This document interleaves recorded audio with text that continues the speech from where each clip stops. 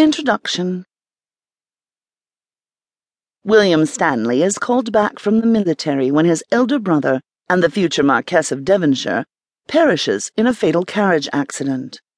Now he is expected to accept the title and the duties that come along with it. Catherine is being forced to marry an aging duke by her own father, who views the match as an end to secure a valuable political ally. Catherine absolutely loathes the idea of marriage, having seen firsthand how torturous it could be for some women, especially docile ones like her mother. She doesn't want to suffer the same fate, but when her father threatens to harm her mother, she is left with little choice but to agree to his sickening order. What happens when William decides to rescue Catherine, his little cousin's best friend, whom he's never paid much attention to until now?